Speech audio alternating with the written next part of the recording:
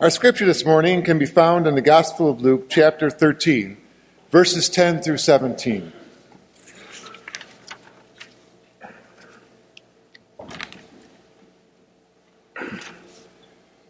Now he was teaching in one of the synagogues on the Sabbath, and just then there appeared a woman with a spirit that had crippled her for 18 years. She was bent over and quite unable to stand up straight. When Jesus saw her, he called over to her and said, "Woman, you are set free from your ailment." When he laid his hands on her, immediately she stood up straight and began praising God. But the leader of the synagogue, indignant because Jesus had cured on the Sabbath, kept saying to the crowd, "There are 6 days on which work ought to be done. Come on those days and be cured, and not on the Sabbath day." But the Lord answered to him and said, "You hypocrites! Does not each of you on the Sabbath untie his ox or his donkey from the manger and lead it away and give it water? And ought not this woman, a daughter of Abraham, whom Satan bound for 18 long years, be set free from this bondage on the Sabbath day?" When he said this, all his opponents were put to shame, and the entire crowd was rejoicing at all the wonderful things that he was doing. The word of God for the people of God. Thanks be to God.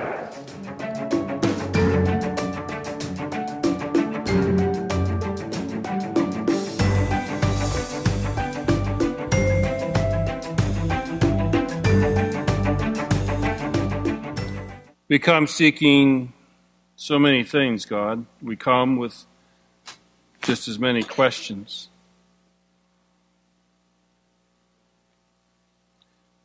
We want truth.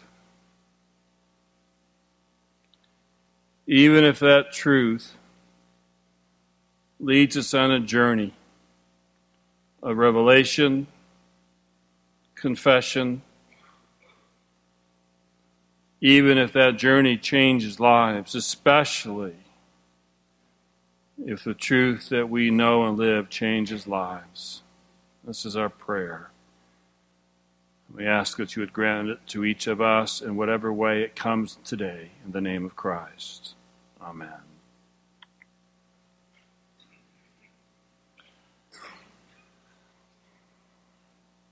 She came in alone. She found her way in the back, her normal seat. She had been coming all of her life. They were glad to see her. She was part of the community, but always on the fringe, because she could never really enter in. She sat there. We're not sure what she liked most about the worship. Maybe it was the ritual. Maybe it was the reminding her of everyone who they were in a larger context, that they were sons and daughters of Abraham. Maybe she just liked not being alone. She entered, and she expected to get out of worship that day what she had gotten out of worship before, a break from the routine and the monotony, relief, respite, maybe friendship.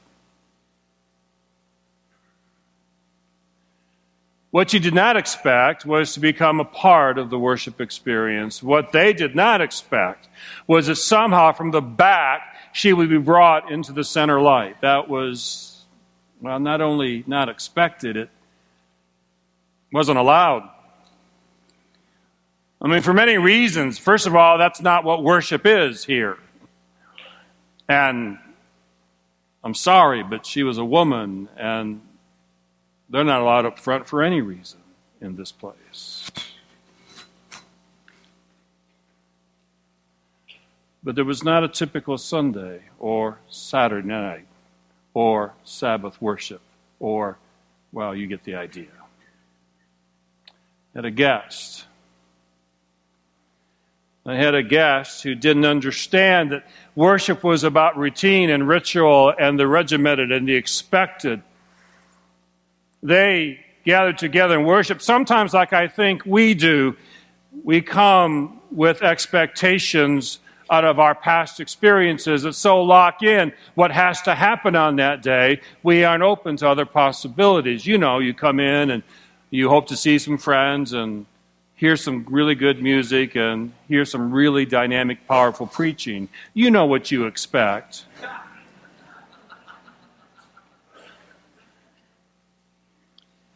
But the truth is, sometimes I think we come into worship using Bishop Reuben Job's 3 simple rules as our baseline for worship. Do no harm. Do a little good.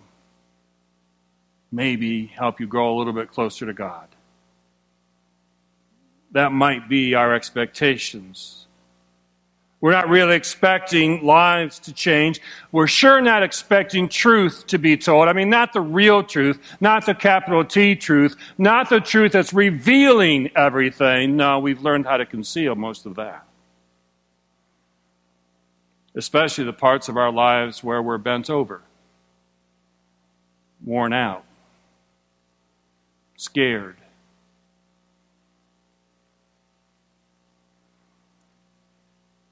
Past week, a number of us went to go see the movie Big Eyes. As the trailer suggests, it's a story of Margaret Keane. She was an artist who I really didn't know much about, but I do remember her paintings. Yes, I'm old enough to remember her paintings. She painted pictures of big-eyed children that we used to see when I was growing up in the 60s. And the movie is a story of her life as an artist, and very simply, her life being taken over by her husband. Her second marriage. He woos her, and she marries him out of love, I expect, but also out of need. He'll take care of her and her daughter. And it isn't long before he begins to do more than take care of her. He takes her over. In a series of events that when you first see it seem to be, well, almost plausible, he begins to take credit for her art. After all, he's more of a salesman. He's more of the guy who can get it out there into the public eye. So it's okay that he takes credit for what she's doing. She'll benefit, and she did. They made more money. He took advantage of her vulnerability. He told her that people would never buy women's art.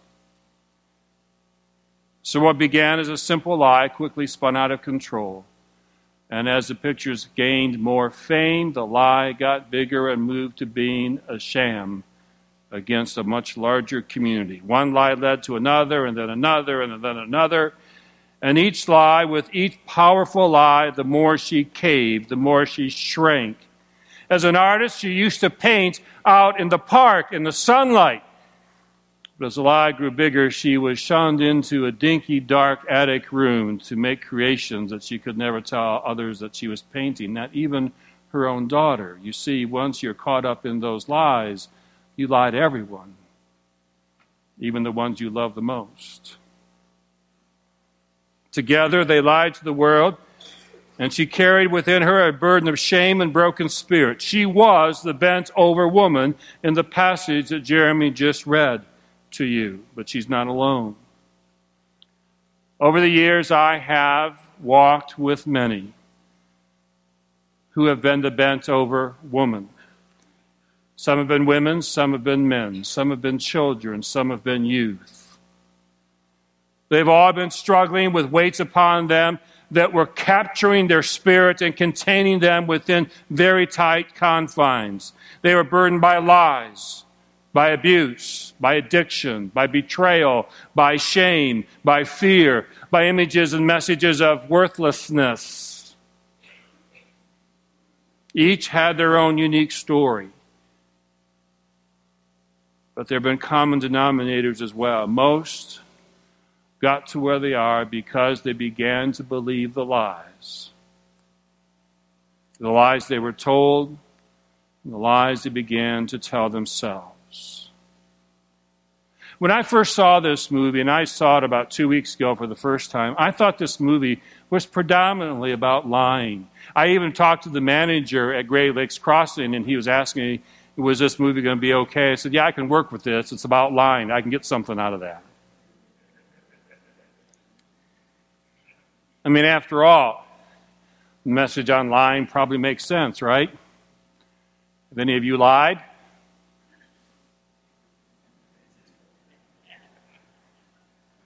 So not because not all of you raised your hands, you can officially say you have all lied.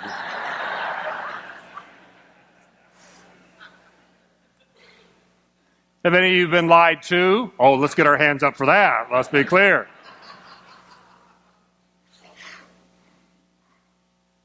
Have you ever told a lie to cover up a lie? Oh, and then told another lie to cover up that lie? And have any of you changed your behavior, done something different to cover up a lie that you told previously so that it had greater plausibility?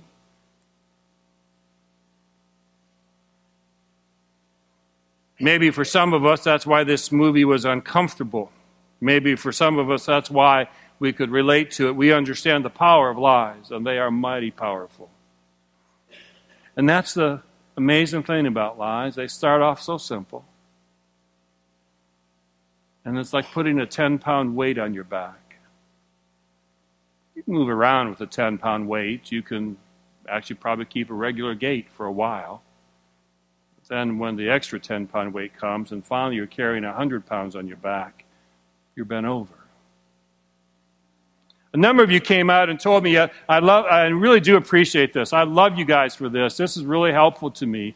After the movie, you come out and tell me what I should preach the next Sunday, and that's good. I need that. And I usually don't do it, but I really appreciate the suggestion. The men's group every Friday morning and Thursday night goes over the scripture for the following Sunday, and they're always ready to tell me how I got it wrong. And I love that. A number of you told me that I should really use the scripture for today from John 8, and the truth shall set you free. And you were right. It would have been a good passage for today. That would have been a great passage if this sermon was predominantly about lying. But it's not. Because I watched this movie a second time. And I was watching it the second time, I began to realize this is not just about lying, it's lying in a particular context. It's about abuse. It's about abuse. Lies are told to keep power in the hands of the abuser. In the case of addiction, lies are told so that addiction can stay in power. In emotional or physically abusive relationships, lies are told so the abuser can continue to manipulate and control others. If it's about being a bully, the bully believes lies about him or herself that they have the right to actually act that way to other people, and those abused begin to buy into the lies. They begin to believe the false truth about themselves and their situation, and they get trapped, and that's what's so interesting about the insidiousness of this. We get angry. For those of us who are on the outside, we get angry at the abuser, and we get angry at the abused. How could you let this happen? Why would she let him take her art? Why would she allow herself to be getting to a place where she would lie to her daughter? We get angry. The second time, Tuesday night, I sat and watched a movie with Pastor Amy sitting next to me. That was a trip. It didn't take a master's degree in body language to understand what she was going through in the movie. She started off angry and got worse as the movie went on. I could feel the tension in her body, and of course, if I missed the tension every once in a while, she would lean over to me and tell me just how much she hated that guy. And of course, she was right. Some of us were a little angry at her, not Amy, but Margaret. Come on, stand up for yourself. I can't never see myself getting myself in that situation.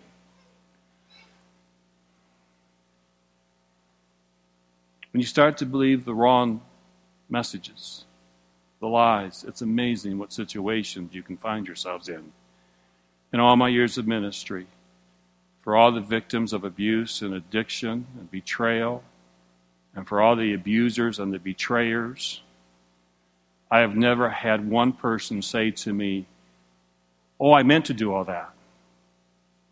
I started out with that as my goal." Almost to a fault, everyone has said, "I never thought I could get here. It would be me."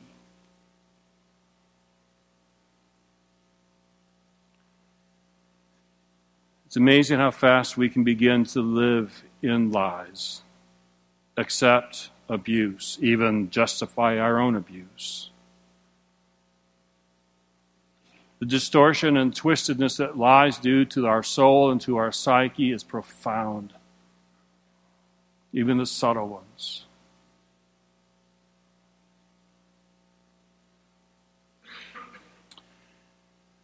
Which is why real healing in the face of such abuse ultimately always requires the moment you embrace full truth. For those who are abused and of any nature, oftentimes, unfortunately, it takes us going to the worst moment of life before we can see it. And sometimes it's not being protected from those worst moments of life that get us to the place where we can no longer keep lying to ourselves. Margaret eventually leaves her husband, of course. She finally got to the place because her husband not only had stolen her identity and her soul, he threatened to take her life and the life of her child. That was at least enough motivation for her to leave him, but she was still not free. She goes to paradise, to Hawaii, to live apart from her husband. She even enters into a divorce relationship, but he still has all the power. Until the moment she embraces truth. Do you remember the moment in the movie? Do you remember? Who helped her see truth? Two innocent seeming women who knock on the door. Yes, they're Jehovah's Witnesses, and maybe at this time it's time to quit making jokes about Jehovah's Witnesses. I don't agree with a lot of what they say. But I wish United Methodists were out sharing the gospel with as much passion as they are. Amen? And she's sitting there reading out of one of the books she received from the Jehovah's Witness visitors to her daughter. And it talks about the fact that you cannot come in front of God without full truth. And that little community of faith and the real truth being told to her begins to change her life. She begins to gain power back, her soul back, and she begins to challenge her abuser.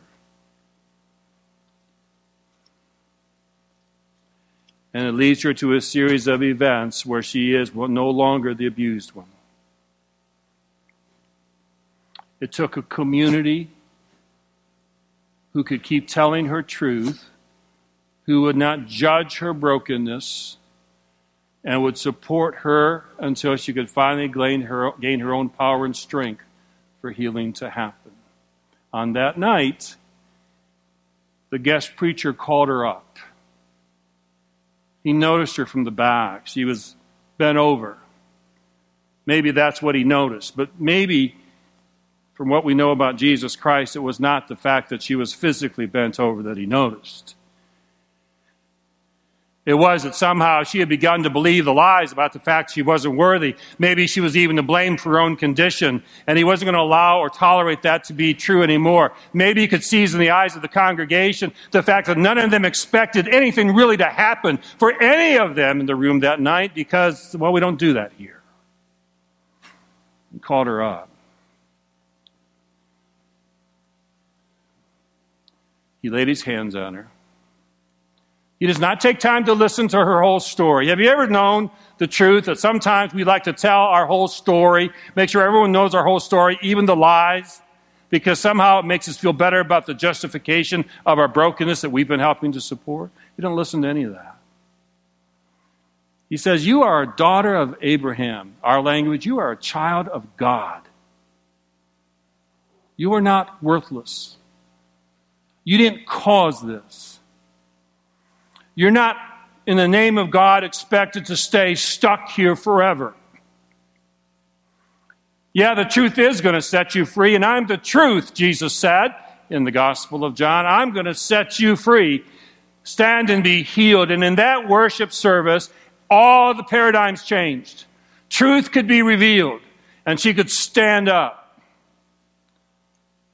And of course, some in the community were indignant because whenever change occurs in an abusive situation, the one who makes the change oftentimes catches hell.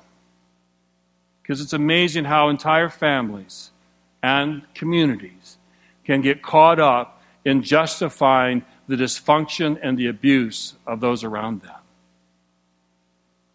The church was not happy. The preacher was not happy that their service had been interrupted by the healing of this woman because they had gotten so caught up in being faithful and being religious, they couldn't see the need to be compassionate and justice seekers and truth tellers. And in this passage, like the movie, whole paradigm changed. The purpose of the community of faith is to name truth until truth makes people no longer bend over and be broken. It causes them to stand up and live their lives. There's a moment in the movie where I chuckled and some of us applauded.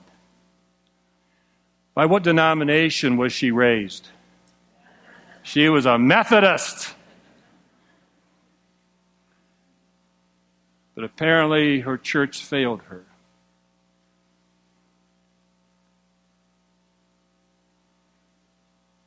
I don't want this one to fail you. I do not know who of you are in abusive relationships. I only have the experience of my ministry to know that some of you are.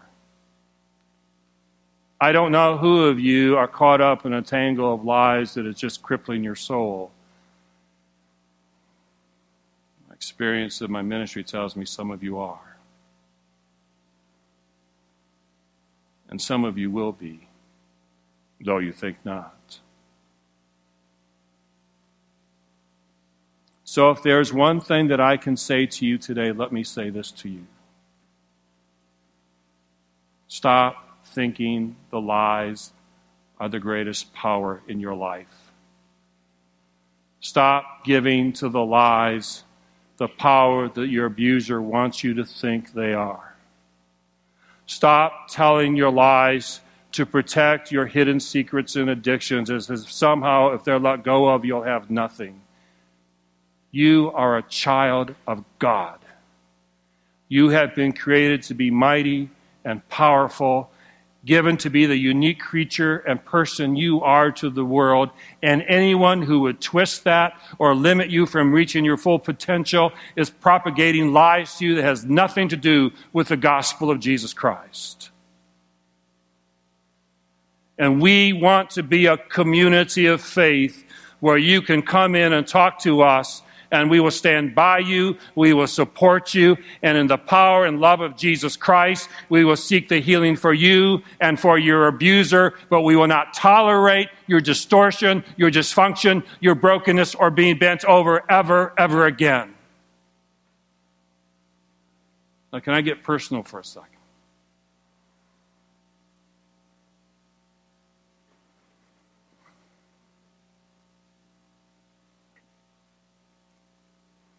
Guys are under a lot of pressure. You're hungry. That makes us under a lot of pressure. But you're in a tough time of life. Because a lot of pressure's on you about who you'll be and how you'll be defined and why you matter and how you matter. I know that because, long ago I used to be you. And I also want to tell you that I raised 2 daughters.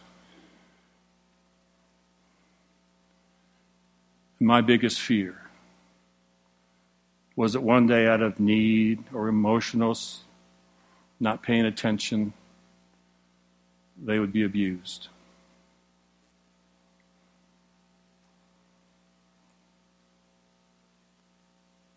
And I had to go through that.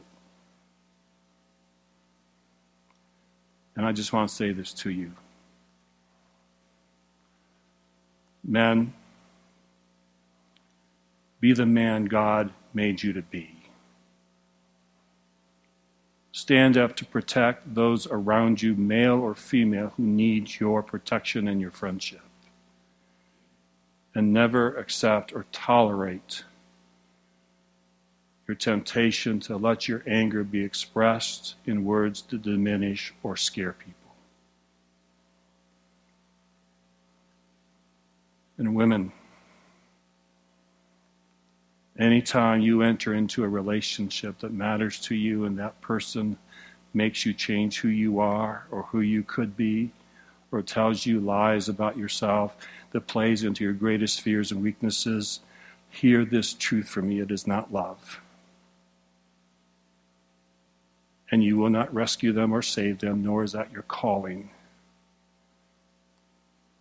Be the woman that God created you to be, and never let anyone in your life diminish you or tell you any other truth than this: you are worthy as you are, and you deserve to be loved by somebody as you are.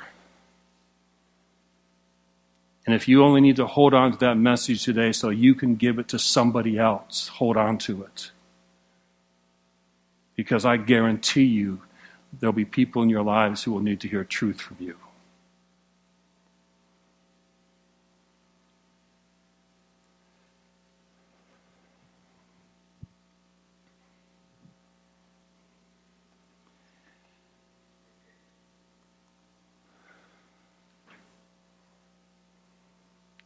The world is a broken place, but it is not beyond the power of God to fix and heal. Welcome to worship, because this is the place where you're invited to lay your lies down as you come in, and don't bother to pick them up as you walk out. In the name of Jesus Christ, be healed. Stand up, because you can.